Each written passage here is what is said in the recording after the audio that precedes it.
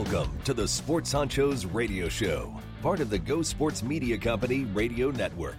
We're hoping you're here because you've just about had it with everyone and everything else, and you're looking for a pair of good-looking guys to tell it like it is, like it was, and how it should be. Or maybe you've got nothing else to do right now and you just need to waste some time. Either way, you might as well turn it up, because it's time for the boys to get in your face, under your skin, over the top, and out of bounds. And now, here are your honchos, Paul Cuthbert and Robert Cuny. Are you ready, Mr. Cuny? I am ready, Mr. Cuthbert. Well, let's go! Oh, yeah! Wednesday night, baby! November 18th, yours truly, Mr. Paul Cuthbert from New York. And everybody, please say hello and welcome to just a world-class kind of guy. My friend and yours from the great state of Maryland, Mr. Robert Cuny. Sports Honchos time, baby. Greetings and salutations, everybody out there in Radio Land, and this will be a pick-me-up, good way to start the show today. Happy 42nd anniversary, friends, of the Jonestown Massacre. Now, if that doesn't put a spring in your step, on a good-looking Wednesday night, I got nothing. I can't help you. I got nothing for you. How are you this evening, Mr. Cuthbert? That's the first thing you got to lead in with. Well, it can only get funnier from there, right? Nothing says comedy like, a nice group massacre. But hey, again, we can only go up.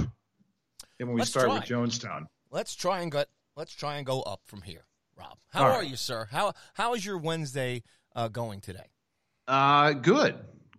It's, another day of staring blankly at a computer screen at a bunch of boxes with people's names in it that we call school these days. But, things are going well. Can't complain. Can still teach school with the pajama pants and the rest of the outfit, of course, lest I get complaints from my employer.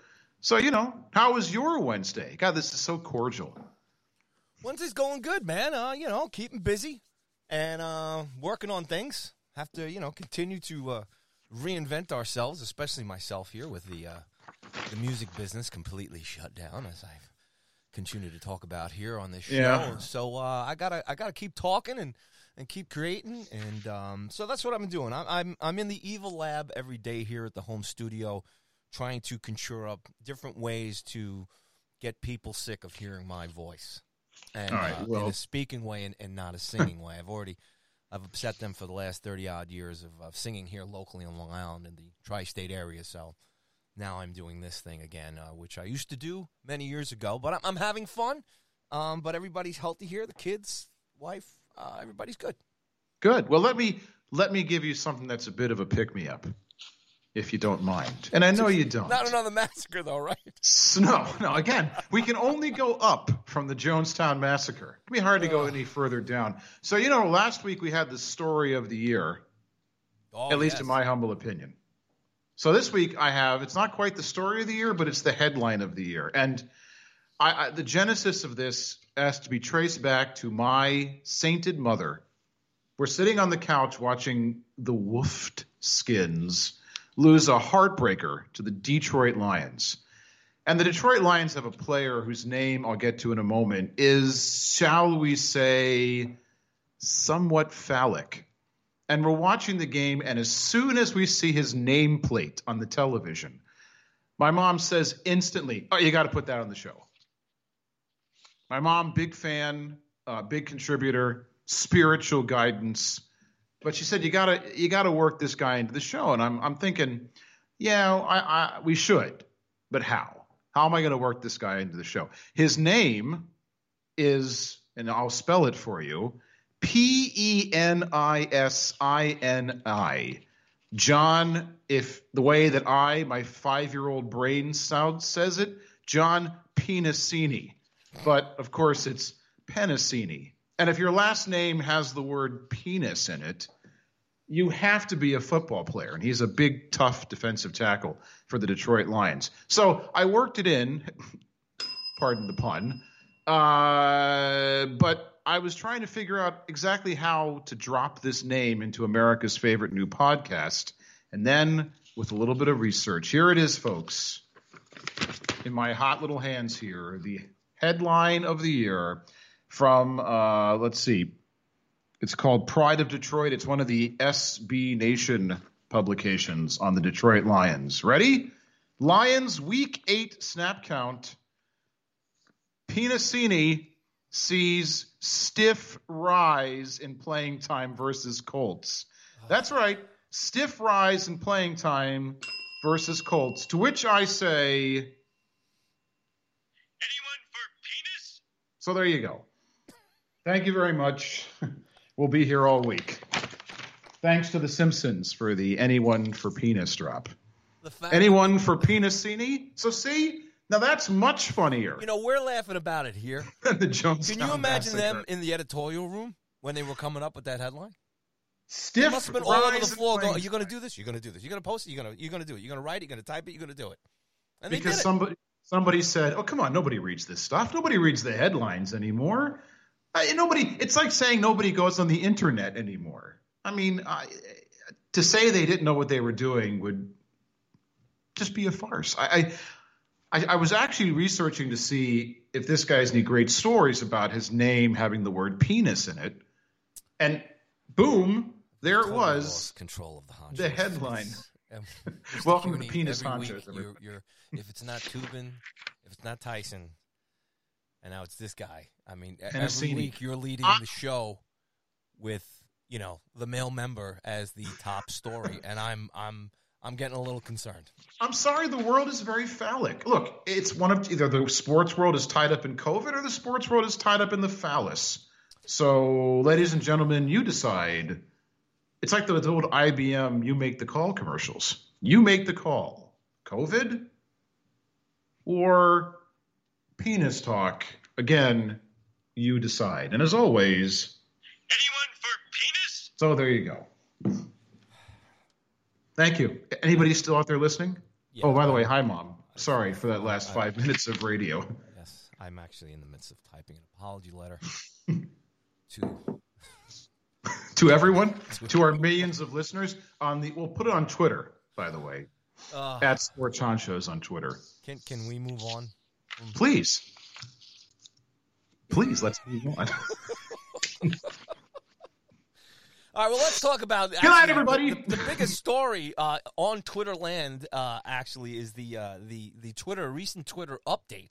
You know, myself, that's my primary go-to social media spot is the Twitter. The Twitter machine. And that's where I network and get my news. Well, I wouldn't say get my news, but it's my little place to go. You know, it's got the mute button. It's got the block button.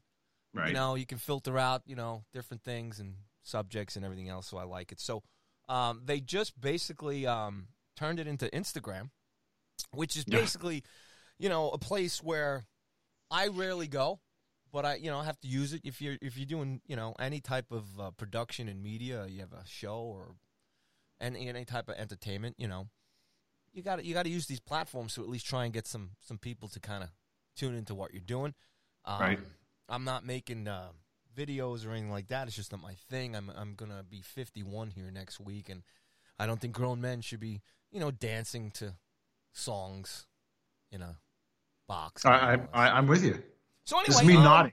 So Twitter has changed everything. Not changed everything, but they did change the retweet button, which is annoying. And you know, again, these are white male suburban problems, ladies and gentlemen. And it looks like Instagram, they have this thing called Fleets, which is basically stories on Facebook and Instagram anyway. So, you know, it's disaster. Well, you know, I hate it. You know, people on Twitter only want one thing. We've only wanted one thing since its inception. And that is? And that's the ability to edit a text or a tweet, I should say. Yeah. So I don't understand all this stuff. I get it. It's TikTok. It's Instagram, and that's why Twitter has added this feature, because they want a piece. They want to give their Twitter people the option to dance, I guess, in front of music videos. This is what it all is right now. Or just to post and everything else. So post a picture that will last 24 hours. I mean, my fear is, as much as I hate it, I sneak a peek like I'm passing a car accident on the freeway. But my fear is that if I do one, like say I post something as a promo for America's favorite new podcast, the Sports Honchos, that's a rabbit hole that I will forever be down. There'll just be too many of these. Yes, sir. You're talking doing video ones? Well, the stories, yes, of me, saying, hey, tonight on the Sports Honchos, Jim Jones Guyana Town Massacre talk. You'll love it. Or something else like that. Well, yeah, I mean, I understand that. Maybe not so much necessary. I mean, we have the graphic artwork and the promo, which is fantastic. Yes, that we can use, and we do that stuff. Once we get there, Rob, right. If people long for that, once you see that tweet or that DM come over for me and you that says, guys, please do a video. Yeah. No, watch out, America. We're just trying to get them to listen, let alone look at us. I think actually, now that I think about it, perhaps putting these mugs on Twitter on a quick video on the Fleets function may not be the greatest idea to build an audience, but look, Twitter is enough of a time suck. We're two good-looking guys, man. I was trying to be humble. Shh, trying to be humble. Look, Twitter is enough of a time suck as it is.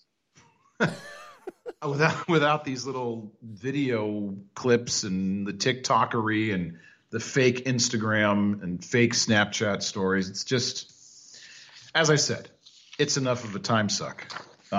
It's an incredible world. Instagram and TikTok are just incredible worlds if you want to dive into it.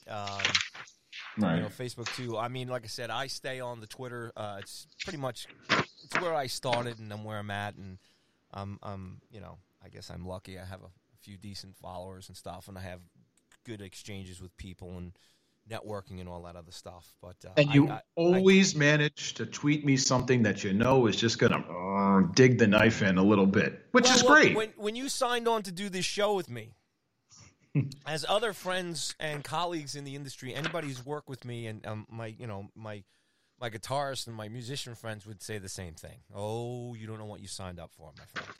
Oh no, I have to have fun. We do. We carry on the show during the week. See, here's something for all of you listeners out there.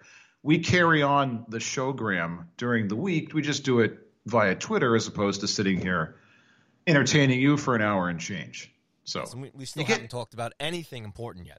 No, but we are going to talk about something, speaking of Twitter, that I found on Twitter yesterday. Today's the 18th. Unfortunately, you can't see this, folks. And I can see it, but, man, it looks huge. What are you holding, man? There's a map that I printed. Oh, yeah, I saw this. Go ahead. Talk about it. All right, so Barstool Sports, yesterday in honor of National Fast Food Day, put out a map called America's Favorite Food Chains. And I presume because it was Fast Food Day that it was supposed to say America's Favorite Fast Food Chains. And they have, a map of every state and what they say is their favorite fast food chain. There's a lot to quibble with here. Let me just say at the outset, for Maryland, they have Carl's Jr. There are precisely, hold on, let me check my notes, 0 Carl's Jr.'s in the state of Maryland. In fact, I think there's 0 Carl's Jr.'s. It's a lot of S's. They're going to have a meeting with their research person over there. East of the Mississippi. Now, Carl's Jr. and Hardee's, to be fair to Barstool Sports, same company. And there is, I think, one Hardee's here in Anne Arundel, not here, but in Anne Arundel County, Maryland. But still, if you have one restaurant, that can hardly be your, quote, Excuse favorite. Me 1 second there, Rob. Sorry. Yes. What's the name of the county? Anne Arundel, and she was not my prom date. That is a county here in Maryland. So Anne Arundel is a person. Yes. That's not just a made-up word. No, most of the counties in Maryland are named named after. Massacre? Is that why they named her? No, she's a little bit before 1978. just a couple of years before 1978. Do you have a backstory of Anne Arundel? I do not. I should, as a proud Marylander. See, if I had known. Listen, I'll tell you what, friends, we're going to take a break, and in the third hour of the show, Maryland County name history, stay tuned. Paul will be asleep, but I'll be talking for hours about it. Don't worry. So the quibble that I have with this map and the restaurants on here is the definition of fast food, which some of the restaurants on here, and you can, if you're near your phone or your computer and you go on Twitter and go onto Barstool Sports feed, you can find this map. I should have retweeted it. Bad job. Chuck E. Cheese is apparently a couple of the states. Dave and Buster's in Florida. Outback Steakhouse in Washington, D.C. And I believe this is Delaware, maybe? My geography, nice job, history teacher, is a little rusty. Is Olive Garden. Indiana is Chuck E. Cheese. Yeah, now, forget where they're located. None of those restaurants. I vacation in Delaware every summer, and I've never seen one. Never seen none of these restaurants would be what I consider. Now, hold on a second. I have to be honest with you. Not that I would drive all the way down to Delaware to hang out on the beach down there in our beach house to search for an Olive Garden. Why wouldn't you? Why? Because there are no beaches or restaurants on the island where you are, so you come down to Delaware for the Olive Garden, for that authentic Italian, as my grandmother used to say, for that authentic Italian food. Dave & Buster's, Carlos E. Queso, Olive Garden, Outback, they're not fast food. Look, if you come into a restaurant and a person hands you a menu and you sit down at a table and there's a wait staff that you tip, it's not fast food. And if you've ever been to the Outback Coronary House, it really isn't fast. I mean, there's nothing fast about it, and that's fine. You don't go to a restaurant because you're in a hurry. So how these can be called fast food restaurants? I mean, they have Dunkin' Donuts on here. They have Einstein's Bagels, apparently in Montana. I didn't know he made bagels. Apparently, neither did I. Who knew? When he wasn't working on the theory of relativity, he knocked out a bagel or two. Honey, try this. By the way, in California, I put a hole in it. Hey now. Oh, and now we're back to penis talk. Hey, no. So California apparently is Denny's. Get out of here. Denny's in California? That's their favorite? I mean, I'm guessing this list was made just so people would talk about it and say what dope Barstool Sports are. You know what the great thing Grammarians, help me out there. You know what the great thing about this, Rob, is? What? Please tell me. You have Barstool sports publication. Mm-hmm. Putting something out that has nothing to do with sports. Right. And just two guys on the sports honchos talking about this. Right. 15 minutes in, zippy sports. So we apologize. We are just fooling you people. Hey, John Pennicini is a professional football player. Ones. Yeah, he's a football player. That was kind of sporty. Trust me, folks, those of you who are smashing their fists against the table or their dashboard when they listen to this later on, maybe in the car, we're going to get to the sports. But hey. The moral of this story here with this Barstool thing is that you don't feel these particular establishments that have been named by Barstool as fast food restaurants are not fast food restaurants. These are, in fact, restaurants. And I just don't believe that this is the most popular. Also, one more, Hawaii. Ooh. Burger King. Are you kidding me? Come on. Get out of here. They got the Maui burger there. It's unbelievable. Unbelievable. You never had the Maui burger in Hawaii? And by the way, it is a sports show, but really, folks, it's a Paul and Rob show. Let's be honest. Well, nice job there. I don't know. I don't really know. I mean, I guess, like I said, why? I guess what's not happening here is, a lot of these sports shows today, right? And or not. There's a large percentage of it, I guess, these days we're just not talking about sports anymore. Is that a reflection on sports, Rob? No, I think it's just a reflection on how much. Well, it's a couple things. People who like sports, it's becoming much more of a varied populace. It used to be people like sports and they had a lot of tunnel vision about sports and didn't let anything else into their worldview. So now I think people who are sports fans, as we pat ourselves in the back for a moment, are more well-rounded, have more varied interests. And also I think sports is becoming so intertwined with things in popular culture. I mean, again, we're reading a Barstool Sports map from Twitter, which is knee-deep in popular culture. So I think it's hard to separate the two. And plus, in personality-driven pursuits like podcasts, for instance, you can't really limit yourself to just one avenue. People tune in, yes, to hear the sports yak, but they also tune in because they're somehow drawn to the personalities of the people, and not just this show, whatever podcast you listen to out there. Hopefully it's second in line after this one. But you're drawn to the people there. There's something about them that you find entertaining, attractive, enticing, interesting, whatever the case may be. Completely opposite of what you're doing right now. Exactly.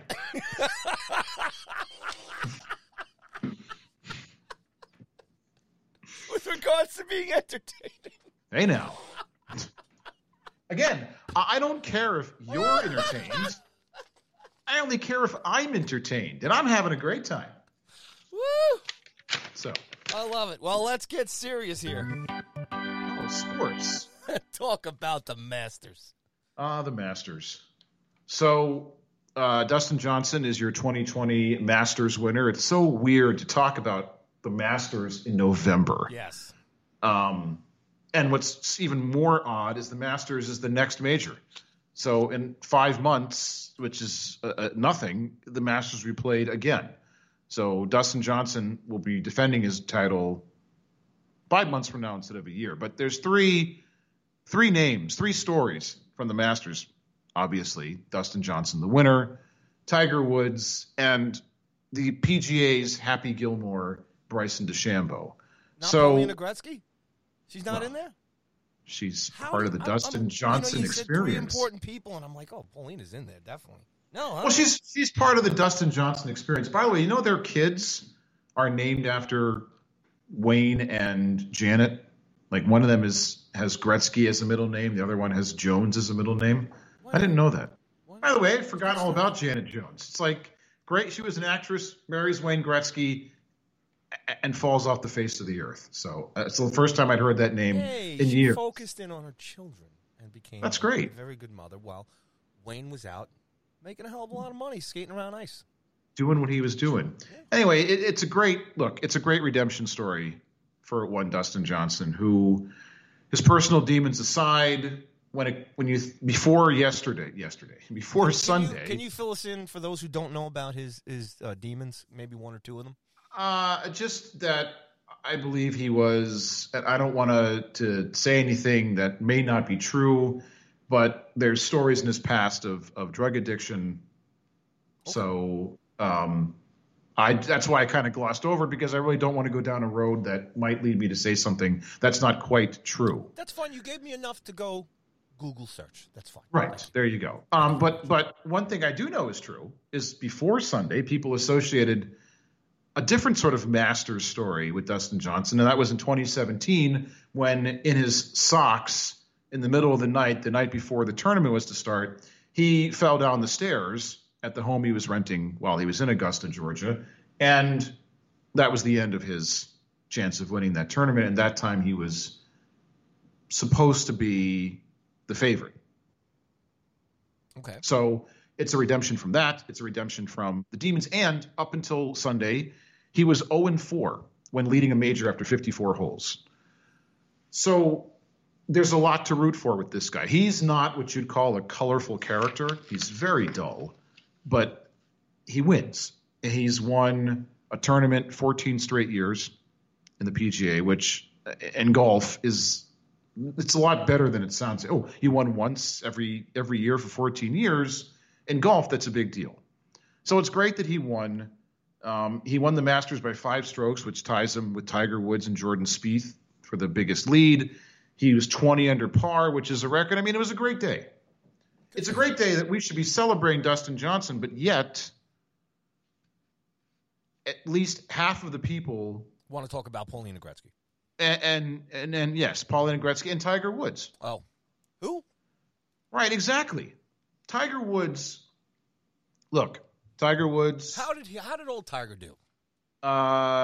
He finished, in the. I didn't he made have the 13 cut. hours to put in to watch. Well, yeah, he made the cut, but he finished, well out of the money.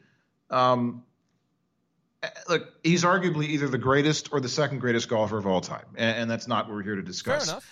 The problem with Woods is he was one time great for the sport. He brought a lot of people, a lot of casual fans under the tent. Ratings went up, prize purses went up, and everybody benefited.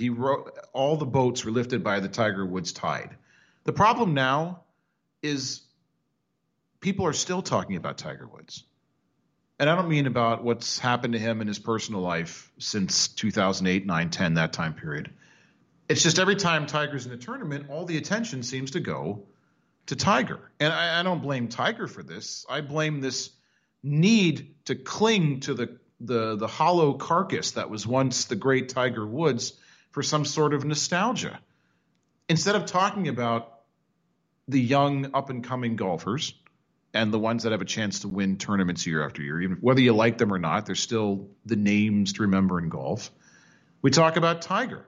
And almost as many people that I was listening to and following on social media, it was almost 50-50, talking about Dustin Johnson, how he's a worthy champion, great story, etc. And then Tiger Woods, who shot a 10 on the 12th hole Sunday, a 10. For those that are not familiar with golf, shooting a 10 is what any of us can do, going out with a bag of clubs, pick a hole in your favorite municipal golf course, and you'll probably shoot a 10. And so what do they want to talk about? Some of the people in the Tiger camp thought that making birdie in 5 of the next 6 holes after shooting a 10 on hole 12 was as equal and monumentous an achievement as what Dustin Johnson did. And that's an anchor around the neck of golf. Look, we're talking about it now. I'm just as guilty. I've probably spent, if you're keeping track of the time at home, kiddos, I probably spent as much time or not more time talking about Tiger than I did Dustin Johnson. And I mean, look, I'm not the biggest golf fan. I follow the sport for professional purposes. But it's just all Tiger. And, at the Masters, they have this ceremonial first shot where they wheel out players like Jack Nicklaus, and and Arnold Palmer before he died, and Gary Player, and some of the greats from 50 years ago. And they politely take a tee shot. That opens up the Masters. There's applause when they actually have people who can go and watch. And then that's it. No one talks about them. And that's how it should be. You remember them fondly. They were the greats of the game. You get to see him trot out, hit a shot, go away. Tiger Woods is not at that point yet. He still has some golf in him, but I want to hear less about him. I don't want to hear how this is, what are his chances of winning. It's over for him. Well, it's not over. It's almost over. He's on his career as an active force on the PGA is on life support, and that's fine. I think he's done enough. He's accomplished a hell of a lot. Again, either he's the best golfer ever or the second best golfer ever. Either one of those things is pretty good. I just think we need to move on from him, unless he's actually in contention. Like last year, him winning the Masters last year was the worst thing to happen to golf because we kept on talking about him. Do you think this happens in any other sport? As far as like hanging on to, either a former champion or a former personality or something that would be continually in a repeat, as far as other, big events in sports. I'll ask you maybe just quickly in the NFL. Do you find like every Super Bowl is it always all about Belichick and Brady? Is that obviously because they're usually always in the game? Will that always be compared? Do you remember when Aikman and the guys Johnson and the Cowboys were winning? Everybody was compared to them. I mean, do you think this is just right now just a major thing? Because I mean, golf obviously is just. I mean, there's a rotation of players every year, obviously, and right. As boring as it may be to watch, and it's not for everybody to play, and there are diehards or whatever. But if you do play the game and you play it well and you become a champion, there is an art form to it. Right. There's definitely I would never knock in terms of people playing the game. I refer to great skits by Robin Williams and oh my God, another great comedian. I can't remember his name. Passed away as well too. George Carlin. Thank you. And their bits that they've put on the game, I get it, and I agree with that because I'm not a golf player. But anyway, my quick question was, and you're not the only one to bring this up. In fact, if anybody has any time, I don't want to play it because I don't know because it's another network, an established network. I don't want to play it. But there's a Twitter account called Funhouse, and the tag is back great. after AFTATHIS, back after this. And basically, it's a Twitter account that will show clips from talk shows, primarily sports, programs. And primarily Francesa. He loves poking the Francesa bear. Yes, it's a great follow. Actually, Don LaGreca from ESPN here, 1050 in New York, he went off on this specific thing about Tiger. And Don does these, they're called epic rants, and he goes crazy, and he grabs his mic, whether it's far-fetched. But so I would recommend anybody go check that out, search that out, because it's a lot of fun. I'm not going to play it here just in case. I don't want to show pull down in any way. But yeah, I mean, I get it. I know what you're saying, and you're not the only one.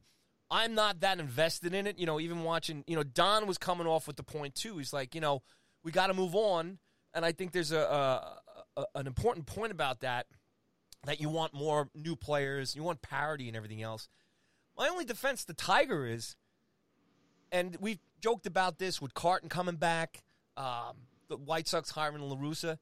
If nobody steps up to take the job, Cora getting the job back, if nobody else is stepping up, in the NHL, the same coaches are taking each other. If there's not enough, if there's nobody else that's taken on that opportunity to get to that next level, to push these other guys either aside or take their place, I mean, what are you going to do? If they're still the best, they're still the best. That's the problem. He's not still the best, and there's plenty of other golfers. He won the Masters last year. Yes. So if you're talking about the Masters, he's the former champion, so he was the best. I mean, yes, that is true. It's just see? And you asked me an interesting question about other sports. If he lost last year, he wouldn't have been there this year. But he won last year. Oh, he would have been there. Yeah, but I'm saying, but he was putting the jacket on Johnson, right? Because he's the reigning former champion. Right. I'm going to get to that in a minute, by the way, that whole jacket thing. But you asked about other players like in the NFL. I think the closest thing I can think of is when the Broncos won the 2015 Super Bowl over the Panthers, and Peyton Manning was just sort of there guiding the ship, but he had zero to do with the win. And although Von Miller was named MVP of that Super Bowl, linebacker. Did he help get them there? But not particularly, but people were still clinging to the notion of we like seeing Peyton Manning under center. I think the Colts had a hard time. They made the hard decision saying goodbye to him when he had all his neck problems, then went out and drafted Andrew Luck. But I think we see in sports in general, fans and teams are reluctant to say goodbye to people who have done so much for them, almost to the detriment of moving forward. And I think more to the point, we get all excited, and I'm just as guilty of it, at when players come back out of retirement. There's got to feel good. Nostalgia is a very warm blanket. And I know 10, 11 years ago when Brett Favre came out of retirement, I'm not a Packers fan, but I'm a big fan of his game. And when he came out of retirement, say what you will about his decision to retire and how he did the Packers dirty and so on and so forth, it was exciting, even if it means that the teams that he played for, the Jets and the Vikings, their development would be somewhat stunted. So we are all guilty of that in whatever sport we like. I mean, look, I remember when Mario Lemieux came out of retirement. Well, he retired because of medical reasons, but he came out. Didn't he play while he was still the owner of the Penguins? Yeah, for a little bit. Yeah, I mean, that was great. I mean, he wasn't the Mario Lemieux we remember, but he was still pretty damn good. He's trying to help his franchise out. Yeah, it was great. I mean, how many other owners say, okay, we're having a hard time. I'm going to come out of the president's or the owner's suite, lace him up, and skate again for my own team. There's a thin line between guys who want to come back because they missed the game, and that's one aspect of it. And you might take Mario's time there, too. A lot of guys, it's a money situation. Personally, a guy like, who knows? We don't know Brett Favre's situation. Did he need money? It's almost like, rock stars, that you don't hear from a while. Reunion tour. Right. And you find out a guy like Billy Joel or Elton John, they lost millions. You know what I'm saying? So they come back and they, what's the difference between an entertainer and, say, a former guy, playing sports or whatever? Obviously, in terms of the physical stuff and the aspects of it. But, I think to each individual, each sports fan to each sport, and whatever that guy is to them, like if it's a guy like you loathe, right? So if you're a Rangers fan like me, or, Mario Lemieux comes back and he plays and stuff, and then he ends up, knocking your team out of the playoffs, yeah, that hurts. But I say more power to them. If you see a guy come back and it's a little too much, maybe like Guy Lafleur, and when he came out and retired with the Rangers, I don't know. And then some guys know when to respectfully hang it up and walk away. A guy like Wayne Gretzky, Mark Messier, all the stuff you can go on and on and on about. I guess there's more guys that actually simply walk away from the game, and most of them have. Like you take a guy like Cam Neely, his career was ruined, injuries, so it's different. Yep. I digress. I mean, you continue on. I'm just saying, there's so many different ways to look at this.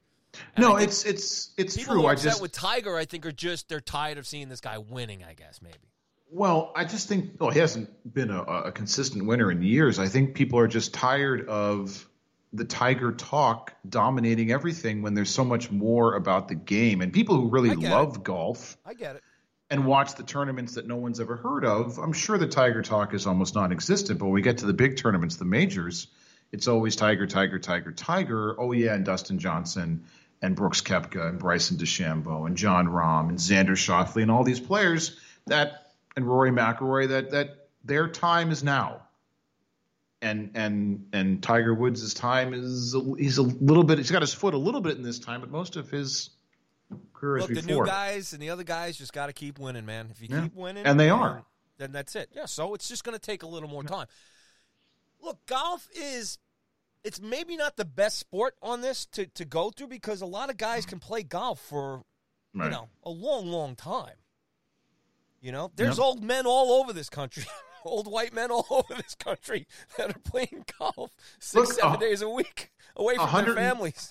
163-year-old Bernard Langer actually finished in the top 30 at the Masters. So, you can play for a long time. And speaking of which, he finished higher than Bryson DeChambeau. Finished the tournament 2 under, tied for 34th. I don't want to spend too much time on Happy Gilmore. Coming into the Masters, the talk was this guy is going to, do for golf what Steph Curry did for basketball and change the way people played and change the face of the game and blah, blah, blah. And yes, he can hit the ball a country mile, but here's the difference. Here's the thing about golf that I really like, and that is, except for the Masters, you play every tournament on a different course with different dimensions and different traps and pitfalls and so on. So you really can't tailor your game to one thing, like I can smash the ball 1,000,000 yards and I'll win every time. I mean, you have a little bit of that in baseball with the dimensions of the outfield, but it's still basically the same sort of feel. But with golf, it can be radically different from one course to another. And I think what Bryson DeChambeau is forgetting, and he's fun to watch. He's fun for the game because people will tune in and watch to see how far he can hit the ball. But not every golf course lends itself to long driving. Some of the holes require a more delicate approach, a more grinded out sort of approach. Look, if we're talking about baseball, sometimes you have to be Randy Johnson. Sometimes you got to be Greg Maddux. Sometimes you're throwing the ball 100 miles an hour past people's faces. Other times you're throwing it about 5 miles an hour, but it just gets the outside corner of the plate. Greg Maddux never would be mistaken for a power pitcher, but his location was so spot on. That's why he's in the Hall of Fame with 350 wins. But again, is he better than Randy Johnson, who didn't have that pinpoint accuracy, just blew the ball by you? Who knows? The point is, you got to have, if you're DeChambeau, you got the long drive. Now you got to figure out how to be delicate when it counts, because golf is a game of, yes, long drives, but also sometimes you got to be delicate. The soft touch, the light touch, the short game is pretty important. You're not going to hit the green on your first shot every time you go out there. That really would change golf and make it, quite frankly, less entertaining, but that's for another show. So we'll see. The golf honchos. Let me ask you, before we leave the Masters, I got a question for you. Just a what if sort of. what if sort of philosophical question. So the best championship ceremony in sports, of course, the Stanley Cup. When the Stanley Cup is awarded, I don't care what team you like, whatever. It's just watching that ceremony and skating around the ice with the cup. It's a wonderful thing. The handshake line, the whole thing. The second best ceremony is, to me, the Masters, when the previous champion puts the jacket on the new champion, which is kind of cool. So let me ask you this. What would you think? Rob can see my facial expression. Right. That's what I can. I'm not liking the facial expression. What do you think? Wait. Yes. All right. Okay. I'm waiting. I'm waiting. What would you think if in hockey, if the captain of the previous year's Stanley Cup winning team instead of dopey Gary Bettman handing the trophy to the captain of the current winning team, what if the previous year's captain hands it off to the current captain of the Stanley Cup winning team? What do you think? Obviously, it'll never happen, but what do you think? I think it'd be kind of cool. No. What if he's on? How dare you? What if he's on the Buffalo Sabres? First of all, the Sabres are never going to win the Cup, so I'm sorry to my Buffalo friends. Sorry, Andrew. Sorry, Roach. He didn't mean it. We love you. Well, I guess the thing is what if the former captain, right, is the team that they just lost, right? What if it's a Cowboy? Is he supposed to? He's going to be demoralized from losing, right? 7-game, 3 overtimes. Oh, by the way, we need you to come out since you've lost, put in a whole full season, played all these series. I need you with a smile for the camera to hand the Stanley Cup. But how bad could it be? Are you out of your mind? How bad could it be? He's the reigning champion. Oh, as Patrick Waugh once said, he can't hear the boos and the crying because he's got 2 rings in his ears. Look, in the Masters, the guy that puts the green jacket on could very well have lost in a playoff to the current champion. Now he's got a smile and through gritted teeth put on the jacket, and the loser, all he can think of is, I hope this jacket doesn't fit, Buddy, you bastard. Jamie Benn from the Dallas Stars is still in the locker room, devastated, up in Edmonton right now. It's been over for a couple of months. He's still up there. He's so devastated. Do you remember his post-game conference? No, please enlighten me. Oh, they were devastated. How could you? Because that's.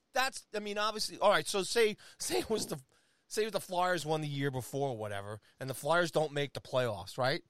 And say Claude Giroux is the captain, right, or whatever. Hey, Claude, I know you're down in the Fiji Islands, having a good time, but we need you to fly back so you can hand the Stanley Cup to the new guy.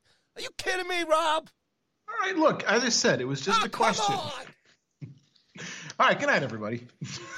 Paul will take us from here. And the Masters is the second best celebration after a win?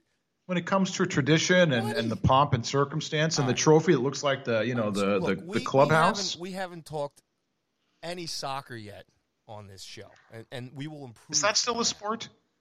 They still play that? In the right areas. In Europe, South America, not in this country. It's yes. Secretly, Paul wishes he was running up and down the pitch, as it were, in the beautiful game. But I don't know. What you need to do, my friend, is Google search, Premier League Championship celebration and, Champions League celebration. All right. Those are pretty incredible. They come close to the Stanley Cup. Now, they don't necessarily, they will run around the arena with it. But there's some amazing, it's an amazing spectacle. And then they walk up into the stands, and there's government, team officials, league officials, and they get medals on top of winning a big trophy. Hey, a question for you. So when they're running around the field, do they flop? What? Do they flop when they're running around the field with their trophy?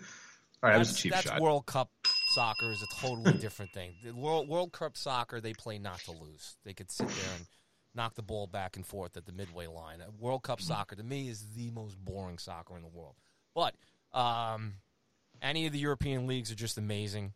The European Championship is amazing, and obviously the Championship League is amazing, and the Premier League is amazing too. I'm a big Manchester United fan, and for a long time there in the 90s and early 2000s, we had lots of celebrations. We haven't had one in a while. But do yourself a favor, man. check that out, because I think that's probably number 2 to the Stanley Cup in terms of, like, just an amazing those tournaments are amazing. To win the Premier League is I don't know. Sometimes it's tough, sometimes it's not, depending. It's usually a lot of the top same 5-6 clubs play. But then, you get a team like Leicester City who gets in there and win it. But anyway, I digress. But it's much better than some dude handing a jacket to another dude.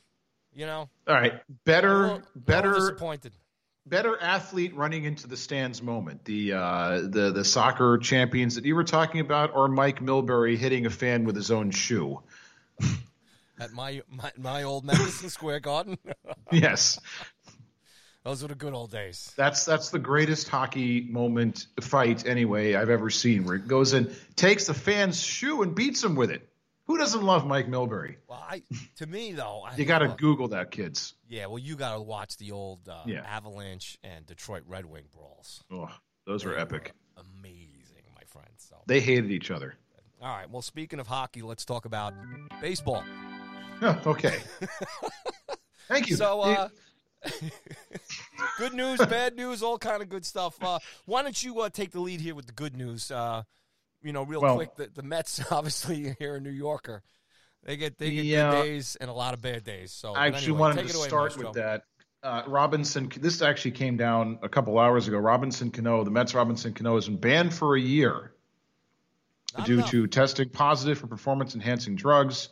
The Stanozolol will be suspended the entire 2021 season, and at 38 years old, I mean, this could be the end. Look, we don't have to get into the fact that he got busted. This is the second time he's a dope. He clearly is. Not the dope of the week, but he's a dope. But I think what's interesting here, the first thing that I thought of, besides that all of my Met fan friends will be thrilled by this, and I'm talking to you, Sakura, if baseball has to go to another truncated season, because remember, the suspension is not a time suspension. It's not a year from today until November 18th, 2021. It's 162 games. And that's a distinction I make, because if baseball goes to a truncated season and they play less games again because of, the COVID nuttiness, that's multiple seasons he's going to miss now. And again, at 38 years young, there's not a lot of tread left on those tires. The good news is he's forfeiting his $24 million salary. Now, look, if you're making $24 million a year, it doesn't matter how crappy you play. What do you need to do PEDs for? Just collect your $24 million, keep stealing money from the Mets. They're used to people stealing money from them, and go away quietly. Now you're just going to go away, again, potentially for the rest of your career, if for some reason baseball gets delayed. And if they're not, is he coming back at 40 years old in the 2022 season? Methinks not. So, good luck to you, Robinson Cano. Another Brody Van Wagenen special, that guy. Give it a little Shea Stadium vibes, the old days. He's again, folks, if you're watching on closed circuit television, you could see Mr. Cuthbert dancing away to the music Mets, playing in the background. All right, should we talk about That's really crushing that ball, baby. It's hard for me to concentrate now, looking at him, the smile, little childlike smile on his face, bopping back and forth to the music. Cohen's in charge now, buddy. You're gonna hear this song again. Who's playing the most Big music? ending, hold on.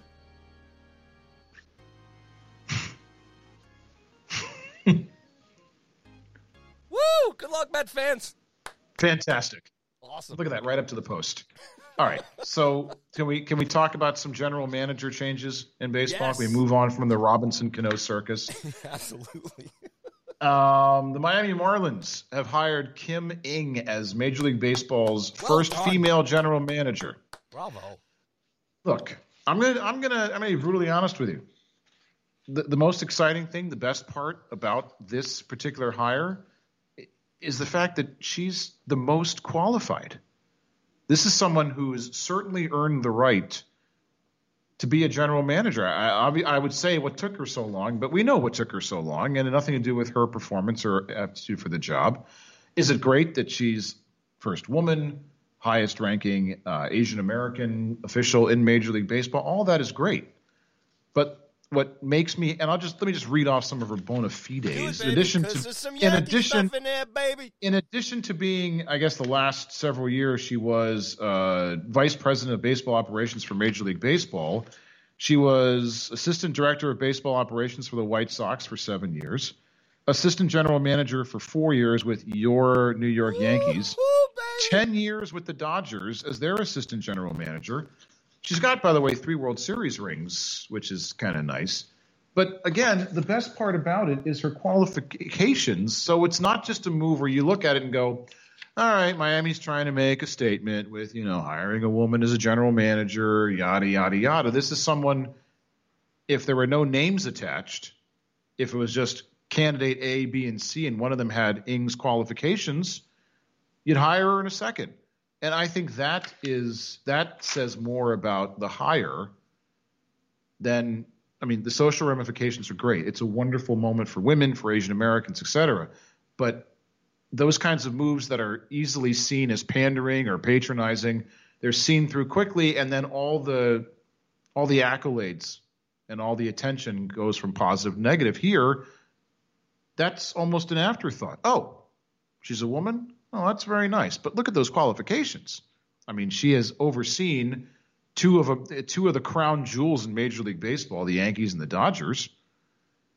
And I think her first job, I read this, was she was an intern holding the jugs gun, the gun to measure the speed of pitches, I think, for the White Sox. Mm-hmm. I might have the team wrong, but I know that was her first gig as an intern 30 years ago. So, it's great. It's great. It's just a feel-good story all around. There's really nothing about it that you can say with a cynical or skeptical eye, And that's so refreshing. It's refreshing to see a move like this that comes with no asterisk. No, again, Dwayne Johnson-like arched eyebrow of skepticism saying, well, they hired her, but only because she's a woman. No one can say that. Yes, there'll be some knuckle draggers that will say it. But those of us that have half a brain will say they hired her because the woman knows what she's doing. And it's right place, right time. Obviously, she has a long relationship with Derek Jeter. So, that's part of it. It doesn't matter, man. Like I said, she's got the qualifications. Dear Lord, the world needs more smart women, especially in this country, in higher positions. Amen. So, I wish her the best of luck. Look, if you're the Marlins franchise who's had this really weird legacy of just dismalness, but then World Series champions, it's amazing. Just the history of the Marlins is just unbelievable. But I wish her all the best. I think it's great. I think all the other major league teams in the league should be jealous. It's just great, and I think down the road she'll be a winner again on her own in terms of running a team. So I wish her the best of luck. I think it's great, and kudos to the Marlins ownership and everything for giving her the spot. And then on the other side of the spectrum, you've got this was, I guess, unless you live in Chicago, completely out of the blue, Theo Epstein, the guy who built not only a World Series winner in Chicago and broke that streak. He won in Boston, ended their epic losing streak of World Series. He stepped down. The curse breaker has stepped down as the president of baseball operations for the Cubs. And I believe he said he was looking at this year, possibly next year, as it, and then he was going to take a break. But there's something about it that's just odd.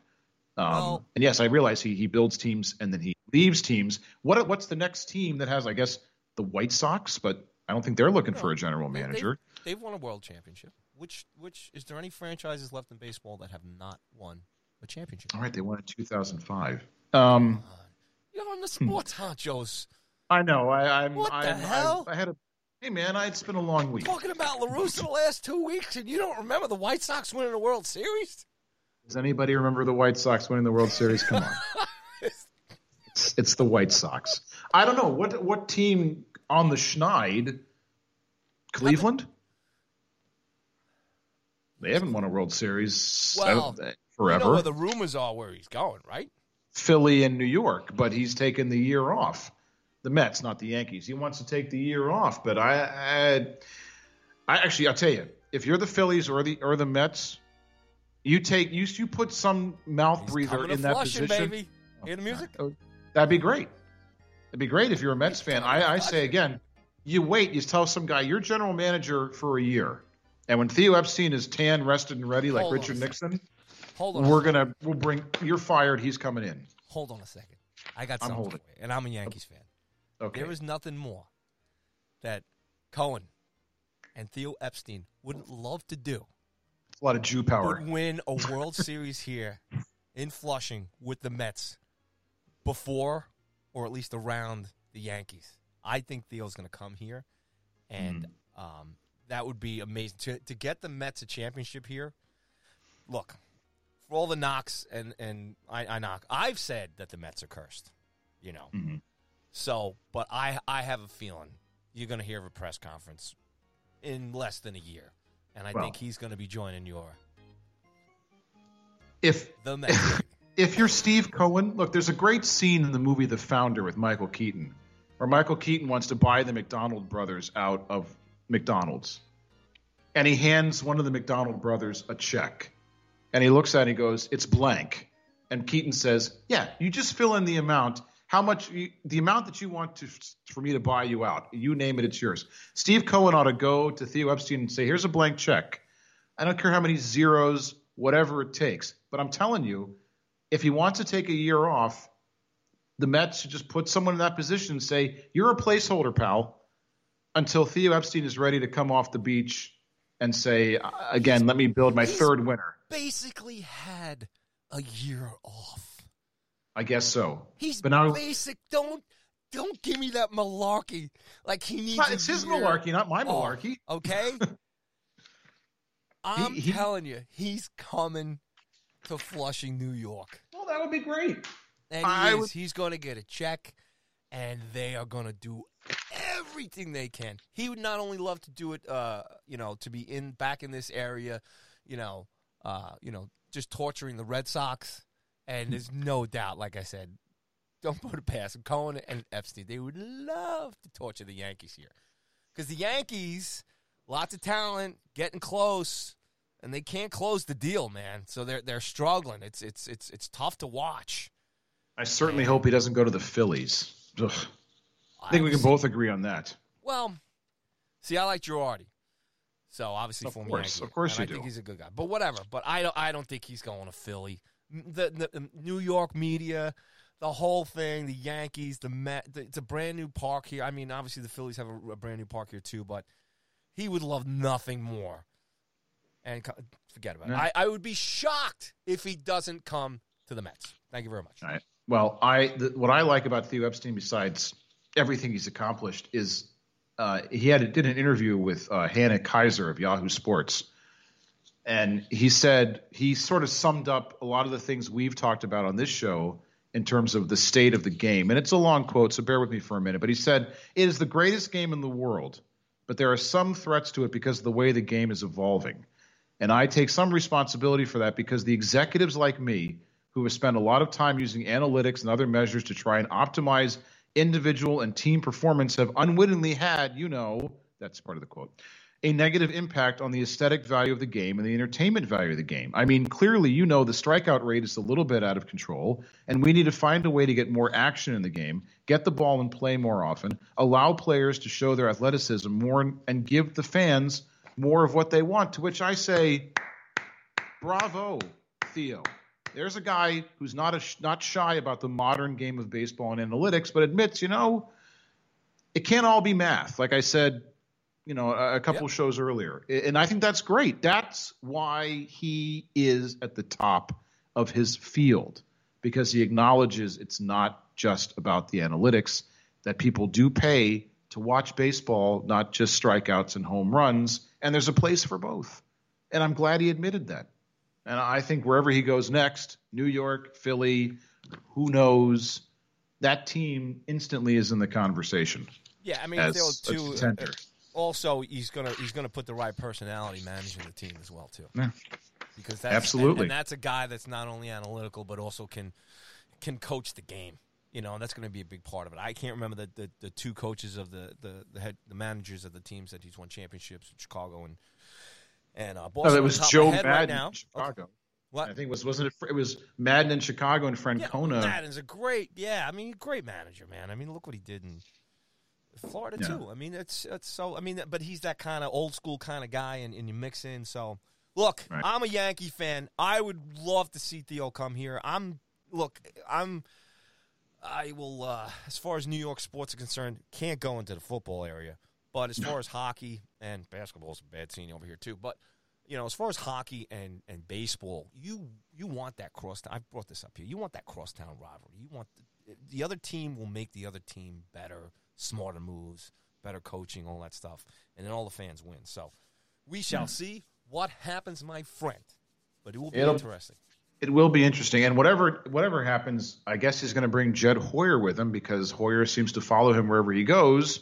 Jed Hoyer, now the president of baseball operations in Chicago. Wherever Epstein goes next, look for an announcement that Jed Hoyer will be vice president, general manager of whatever that team is. Suitcase, buddy. Yeah, Jed Hoyer, rent, don't own, because you're going wherever Theo's going. Good stuff. All right, pal. Well, let's move into the NHL here. I know we're going to talk a little bit real quickly about these retro reverse retro jerseys, but Elliot Friedman just came over the wire here. The NHL obviously is in negotiations as far as restarts going on, and it might be getting difficult. I mean, there's been some unfortunate talks about for the first time you've heard that the season might be canceled. And, really? I'm just going to read this real quick here. This just came over at 8:19, so about 20, 30 minutes ago. During a lengthy NHLPA conference call on Wednesday afternoon, the players were notified that the league made 2 requests for amendments to the latest CBA. So don't forget, they recently, all agreed on a CBA going into the Stanley Cup tournament. So now the NHL is requesting amendments. The first, as reported Tuesday night, was to ask for an additional deferment on 2021 salaries. Players have already agreed to a 10% cut there.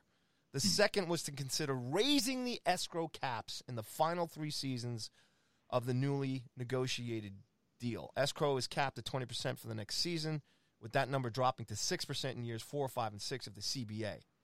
And Elliott goes on to say, I'm not certain of the exact wording, but multiple sources indicated a request to consider in the 8 or 9% range. Blah, blah, blah. The idea was not received with great enthusiasm, to put it mildly. Several players indicated via text that this is a non-starter and they don't want to consider it. They are under the impression the league is looking for an additional $300 million in savings.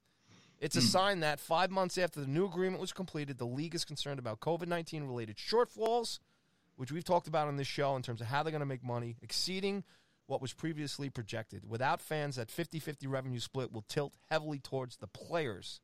The question is when will it be made up and under what mechanism if the current escrow caps are too low? And there's only 2 little spots here left. I might as well finish this real quick. Elliott says, I don't believe these developments jeopardize the 2021 season. In parentheses, the players want to get going, and so does the commissioner. But there's no doubt this is as welcome to the union as acne on prom night. Oh, did he get that from you? Nice one. It's thrown a wrench into the works, and players are upset. If there's any hope to starting January 1st, any agreement needs to be done by the end of November. The clock is ticking, and we've got some new hurdles. Again, that is Elliot Friedman from Sportsnet up in the Great White North. So there's your update. And, yes, hockey fans, get a little nervous. Yeah, I guess wow. I mean, you're right. If they don't have fans in some respect, in some capacity, it ain't the NBA. They don't have the TV money that the NBA or the NFL has. So that's pretty ominous. Pretty ominous. So Stay tuned. It's serious more than anything right now. So, right. That's how you got to look at it. It's it's kind of a bummer. Yeah. Because we've been bragging lately about how great the job the NHL did, and so on and so forth. But yeah, I mean this is all about money, man. In these retro reverse jerseys too, and I think we were talking about this last week because it was coming out, or I've had the conversation on Twitter. It's like, oh, why are they doing this or whatever? They've got to generate revenue. There's no more gate. This is I'm looking at the photo spread of all the teams' retro reverse jerseys, which for those that are unaware, it's a classic look from the team's past, usually a championship year or some year of note, with new colors, I guess, or a new color scheme. Am I doing that? Am I describing it well enough for you there, Paulie? Yes, that's good. Okay. And I have to say, I'm looking at, first of all, let's clear the decks with this one. All you people out there that are all excited about the Capitals reverse retro jersey. Like me. They, like you, for some bizarre, I know, just to troll me, Adidas, who was making these jerseys, picked the worst uniform in the Capitals' history. That eagle flying into the ground. Nothing says majestic, triumphant, and winning like flying straight down into the ground. The eagle on the red, white, and blue uniform. So they took the colors. At least now we know what this uniform would have looked like with the proper colors. For those who don't remember, 20 years ago, this particular uniform, they went away from the red, white, and blue and put this eagle on there, and instead the colors were like a steel blue, bronze, and black, which I guess if you're colorblind, that might be what red, white, and blue looks like. But I don't get it. It's a terrible uniform. If they were going to go back to that era, at that time we had an alternate. Maybe I should rephrase it. I said they need to make extra money. Yes. The only thing good from that era was the alternate jerseys, the black jerseys that had the Capitol Dome over two hockey sticks. Those were horrible, man. You're horrible. Sorry, that was uncalled for. I apologize. I mean, some of these are great. They did a nice the Nordiques. Okay, bringing out the old Nordiques jerseys for Colorado. That's chef's kiss. Is the hottest selling jersey? They've sold out of the Avalanche / Nordiques jersey. That was a great jersey. They never. Obviously they went to Colorado and couldn't stick with the name or the logo, but that's a great look. The Blackhawks have a great look. I know you hate the Ducks uniform. I don't like the lettering, but I do like the logo. I think you like the logo. I know it's silly, but thank God we didn't put you in charge of marketing here. What I think is great is the Vegas ones. They've been around for an hour and a half. They don't have a retro look. There is no classic Vegas. This is a whole new logo. The Canadians, they've never changed. It's like a classic Yankees look. It's pinstripes and pinstripes. So the Canadians one looks roughly the same. They brought back the whalers and the little whale icon. It's fantastic. It's gorgeous. It is. I also think the Bruins did a phenomenal job on this too. The Bruins did a nice job. The Oilers did a nice job. I know that. What do you think of the Lady Liberty head on the Rangers sweater? Do you like that one? That's your team. All of us in Rangerland, it's split down the middle. A lot of people are upset that they didn't continue with the red sleeves, the red, white, and blue on the collar. Right. So they left it out. It's to me, it looks to a lot of people like a practice jersey and stuff. But I love it. I think it just brings back a lot of great memories to me. Just to see that crest on a jersey again, and the fact that they might wear it. They put up a mock-up of Mika Zibanejad wearing the whole kit, and it looks beautiful. It's kind of plain, but there's nothing wrong with that. It reminds me of the it wasn't too long, I think, in Sochi, the last United States.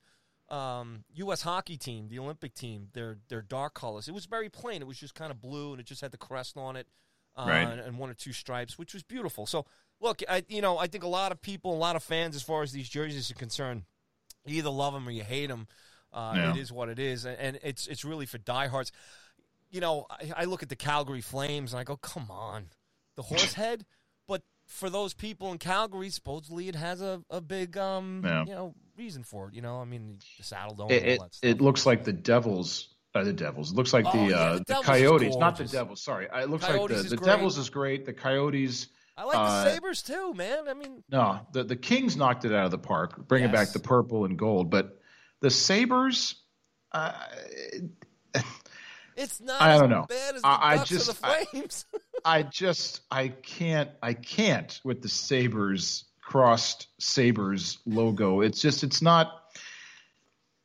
it's not as bad as when they went to the whole. What do you think about the red, Blackhawks in the marketing of showing they were the one they really don't want to show the crest with the Indian head on it? You know, I think being a Washington Football Club fan yourself, any commentary on that? I think that they have gone out of their way to defend the use of the Native American imagery.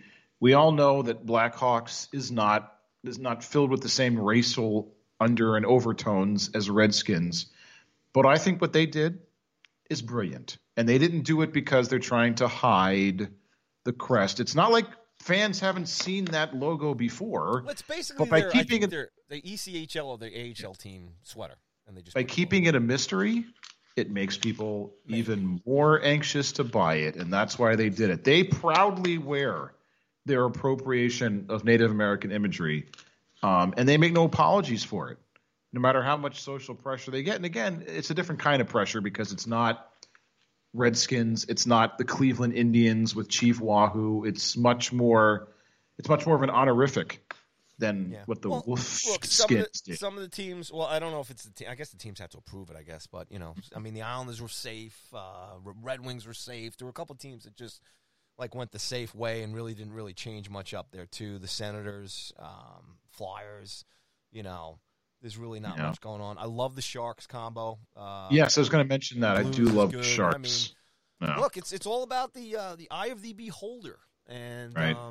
But, you know, they're going to make some money. They have to make some money. And obviously from the reports now from the NHL meetings today, they probably need to do another set of jerseys. Well, they're not getting any of this guy's dollars for that Capitals sweater. No, thank you. Although we did get to our first Stanley Cup Finals wearing those god-awful bronze, steel blue, and black sweaters. Yeah, good old ugly days. Yes. Now I love our uniforms now. But hey, that's for another day. Anyway, so we're finding out tonight that they may not even get a chance to wear them. So that's just exciting here. Fingers crossed. So go out and buy some jerseys. Keep the NHL alive. All right, so let's find out who got the number one pick in the NBA tonight there. Who got it there? Minnesota. The Timberwolves had the number one pick, and they chose Georgia's Anthony Edwards, the number one overall pick. Congratulations to the whole Edwards mishpucha for being the number one pick in the draft. On the Twitter here, I'm seeing a couple of people that are watching. There seems to be some parties going on. It's all virtual, but they're showing scenes from the house parties. And there seems to be a lot of people at the players, and there's nobody wearing masks. And so there's people showing some concern about the way these guys are celebrating these picks. But anyway. Well, I think this upbeat tonight, right? Any more in the NBA you want to talk about here? I mean, look, there's the trades. There's a lot of trades. This is the silly season for the NBA where trades happen. And but I think with the most, Chris Paul being traded to the Suns, of course, is big news. But the real big news is now the Houston Rockets have jettisoned Daryl Morey, the general manager, and Mike D'Antoni, the coach, in favor of Steven Silas as coach, Rafael Stone as general manager. Their two biggest stars, who Lord knows how those two can coexist in the same court, Russell Westbrook and James Harden, both are like, we're out, Jerry. They both want to hit the eject button. Westbrook wants to be traded. James Harden is willing to forego There's a rumor going around this $100 million. Political reasons. Maybe. But he's willing to say bye-bye to $103 million over 2 years to stay with the Rockets to be traded. Now, as of 9 o'clock, he still hasn't been traded. Neither one of them are been traded. That's a sinking ship. Harden wants to go to Brooklyn. Man. Definitely. Can you imagine a team with Kyrie Irving and James Harden? If you're Kevin Durant, you're calling the Lacob brothers in Golden State and saying, listen, I'm sorry I left. Can I come back? Because this is a dumpster fire waiting to happen if Harden and Irving are on the same court. But there's a rumor that Westbrook is going to be traded here for John Wall, which I guess would make a lot of Wizards fans happy. What's the name of the DC choice basketball team again? What's the Wizards. Oh, yeah. Isn't that great? You guys are still in business, huh? Yeah. Okay. Awesome. I don't know how. They're losing a lot over there. In basketball is not really. As a sport, the DC area loves it. Some basketball, college and pros and high school. We do have a lot of talent from this area, but our pro team hasn't really been relevant in years. Something they run in between concerts and hockey games. Yeah. Right, exactly. To fill those gaps in the calendar between ice capades, hockey, and concerts. Who needs so look, there's a lot. To the Wizards? I got 100 tickets. There's a lot going on with the draft, with trades. Free agency will start, and the season's going to start seemingly any second now. Right after the draft. Right. I mean, they start playing. I got the schedule here. They start the preseason games on December 11th. So there's free agency will start next week, which gives teams precious little time to actually coalesce as a team. Right, and put up their Christmas decorations. All for the sake of shoehorning 72 games in to get the Christmas date. And I know it's about money, to get the Christmas date, and then they're going to literally end. Their playoffs will end on July 22nd, which I believe puts them. Here we go. The playoffs run through July 22nd, and the Summer Olympics, if there is a Summer Olympics, start July 23rd. So they have left themselves zero wiggle room for any Corona-related pitfalls, any Corona-related snafus. The NBA is going with this second half and first half, 2 seasons, like the split seasons baseball had in '81. They're going to have December 22nd to March 4th is the first half, then a 6-day All-Star break, then March 11th to the 16th. The second half begins 16th of May. Then they got this play-in tournament to get more teams involved. The 7 and 8, 9 and 10 teams will have a mini tournament to see who goes to the main playoffs. And again, this is very shrewd on the NBA's part to get more revenue in because they're going to have less fans in attendance. But it's a lot. They're juggling a lot to get the Christmas and 72 games in a condensed time period with no wiggle room, and they're going to run headfirst into a lot of load management issues because, again, the teams that fans want to see have played late into this year.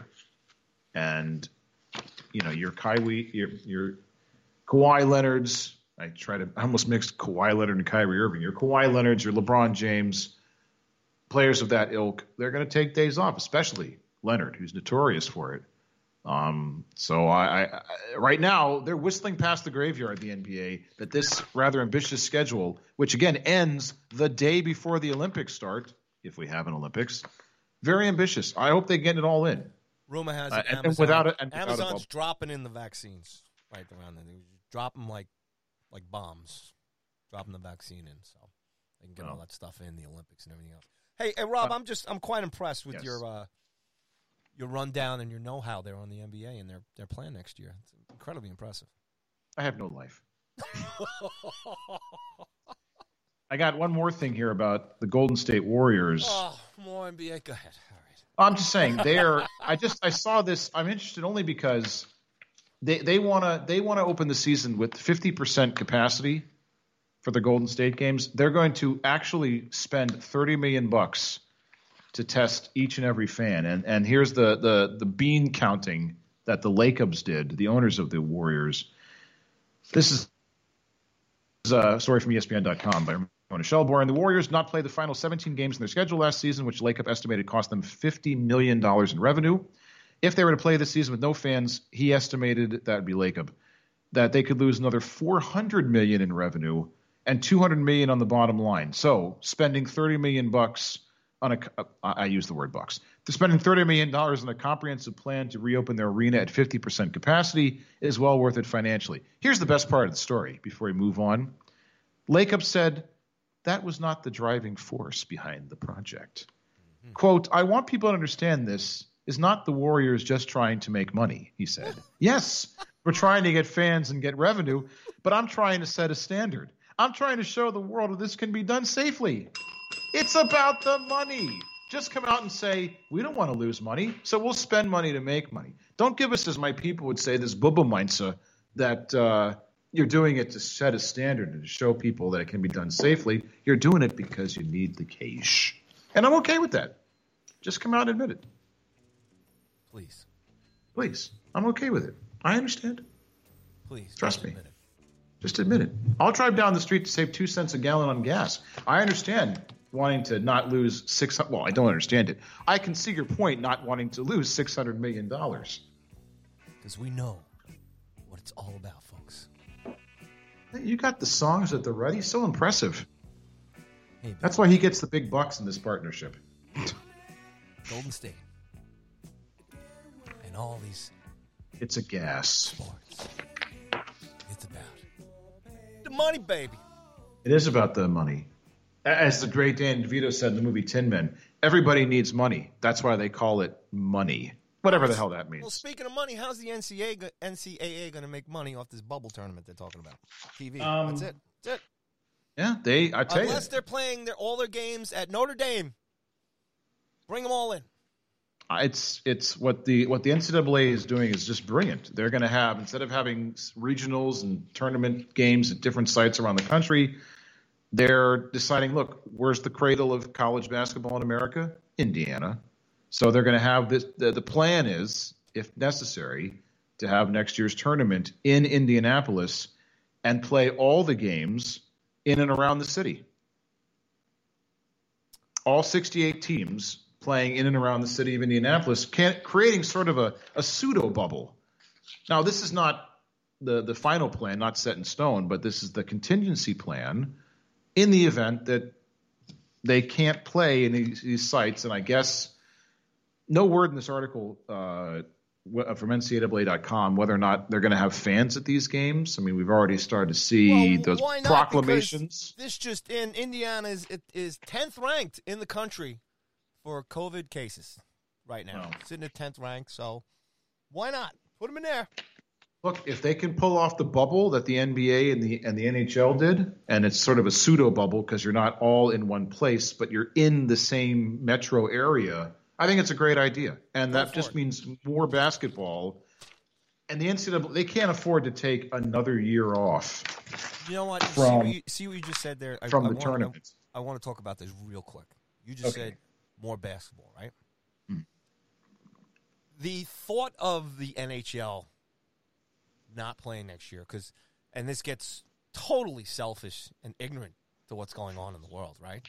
Right.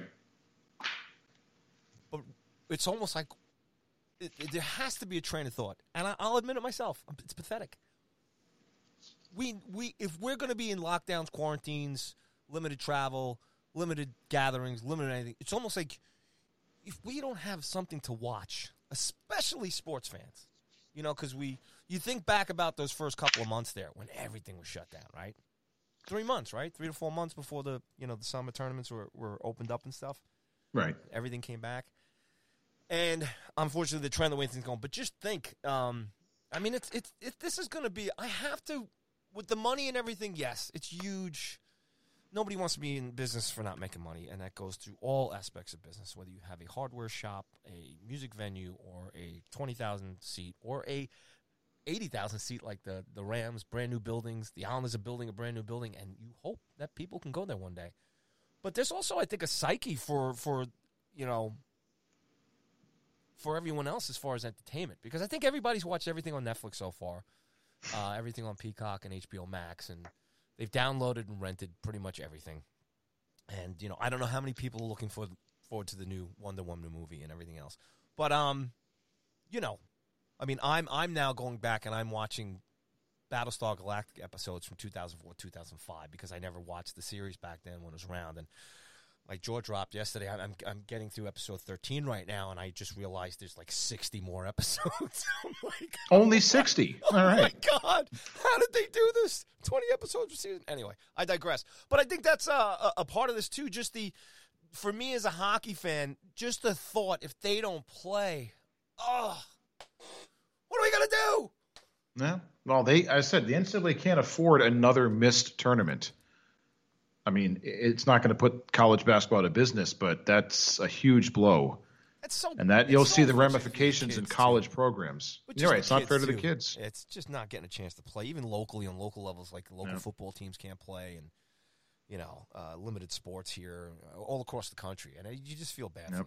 Especially you do, but you got to do what you got to do. Yeah. You got to make the sacrifice now so that we can have many, many, many, many more years of sports being played in the future.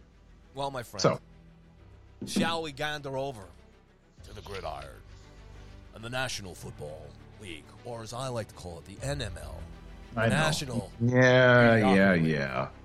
All right, Paul, what do you got? Can you do a quick bit on the NFL, buddy? Are you ready? You ready? Yes, watch this speed. Okay, here we go. Start the timer. All right, the NFC. It's a mess. Tampa wins. Breeze is injured.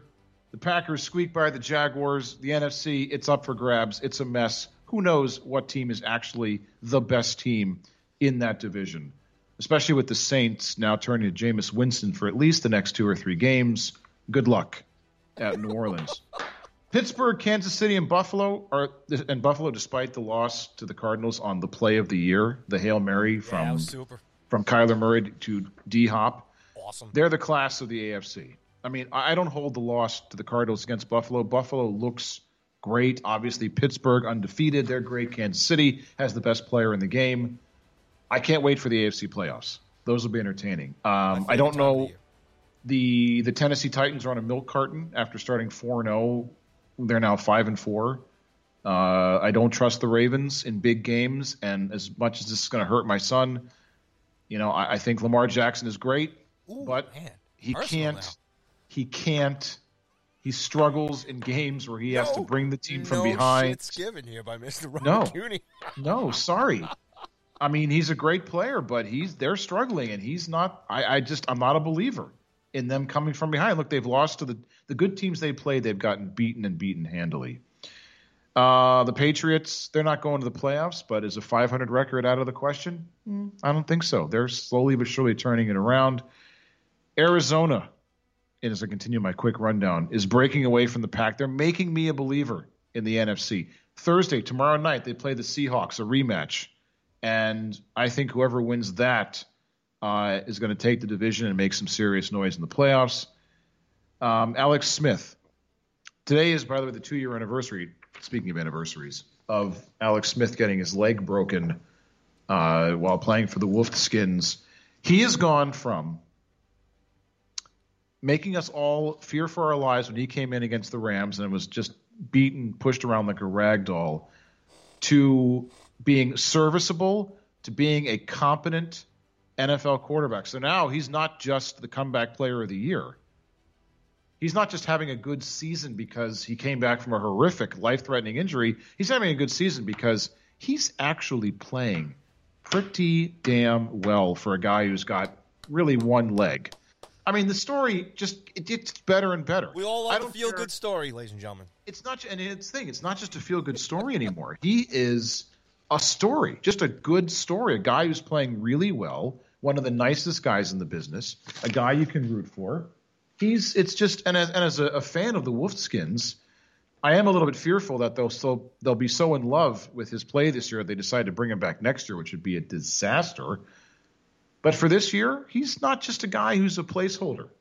I mean, that game against the Rams where he looked like a guy who had one leg, that's so far back in the rear view, I can't even see it anymore. So my hat's off to him. Again, comeback player of the year, and who knows? I hope he plays as long as he can, just not for us after this season. Because, but I love it, man. See, I love that about you because you're telling it like it is, and for the franchise, that is definitely the right way to be thinking. We got to move on, and that's it. That's my NFL roundup. That's in a record short period of time. Good stuff. No problem, because we have more important things to talk about, like the dope of the week. Well, I'm sorry, that's your job. Well, speaking of that, my apologies. It's time for the dope of the week. Dope of the week. That's awesome, dude. Woohoo! All right, so you guys know how this works. Every week, the Gags Gang and I spend countless hours in the basement of the Ghost Sports Media Complex trying to come up with the dope of the week.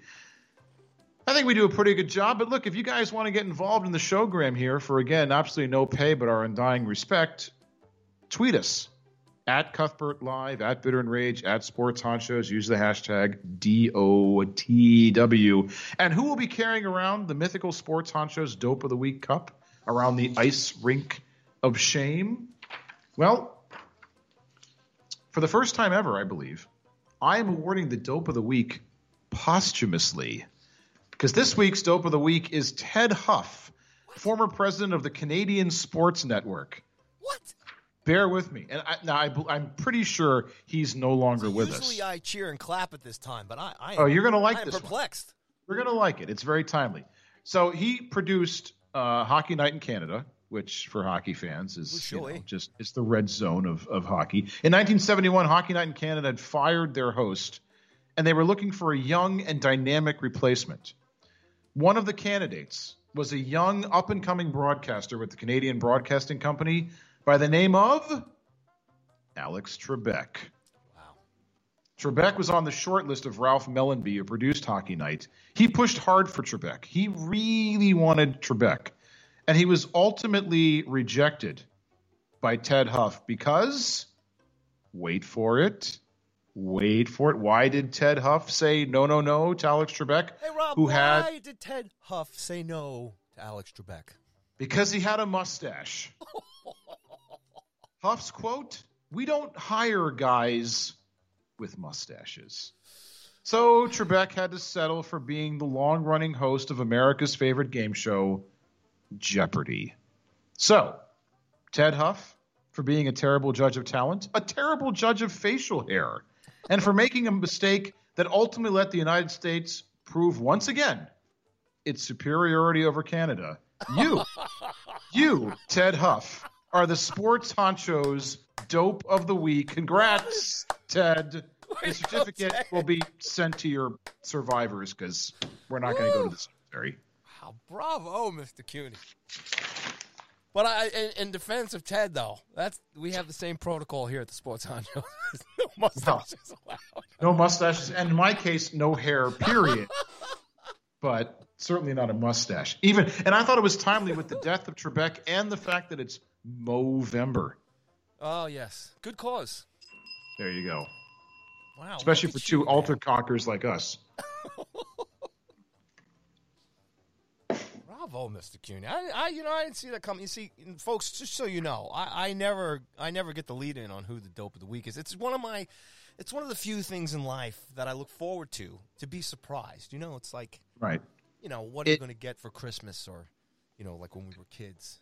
Exactly. We're lucky enough to get presents. Yeah. I try not to make it too obvious. Like I said, you know, Robinson Cano was a dope for taking the steroids at 38 when he was already making $24 million for sitting on the bench. But that's too easy. So that's sports. And a lot of times, just to peel back some money though, right? Can't they use that money or get that money's right? forfeited. He's forfeited. That's theirs to spend. There are times when I'm like, I don't know what I'm going to do, and then other times it just out of the sky, the news fairy comes and drops this on me. So I'm working hard for you folks. So hopefully next week's Dope of the Week is actually alive and we can get the certificate mailed out to him. But don't worry, Ted. Wherever you are, we'll get that certificate out to your heirs and survivors. Well, we're lucky enough, Rob, as far as the sports business goes. There's quite always a dope. Yes. Dopes. There's no shortage of dopes. There's always a long list. Yep. Thank God. Oh, man. Good stuff, my brother. Well, ladies and gentlemen, we've unfortunately come to the end of another great Sports Honcho shows. Already? We are talking about expanding this to a 6-hour show. We just have to find the right night. I really am kidding about the right third hour. in our lives to let us do it. Yeah. I really am kidding about the third hour, but who knows? Maybe we actually have one. So maybe just an additional show during the week. We'll figure it out. Right.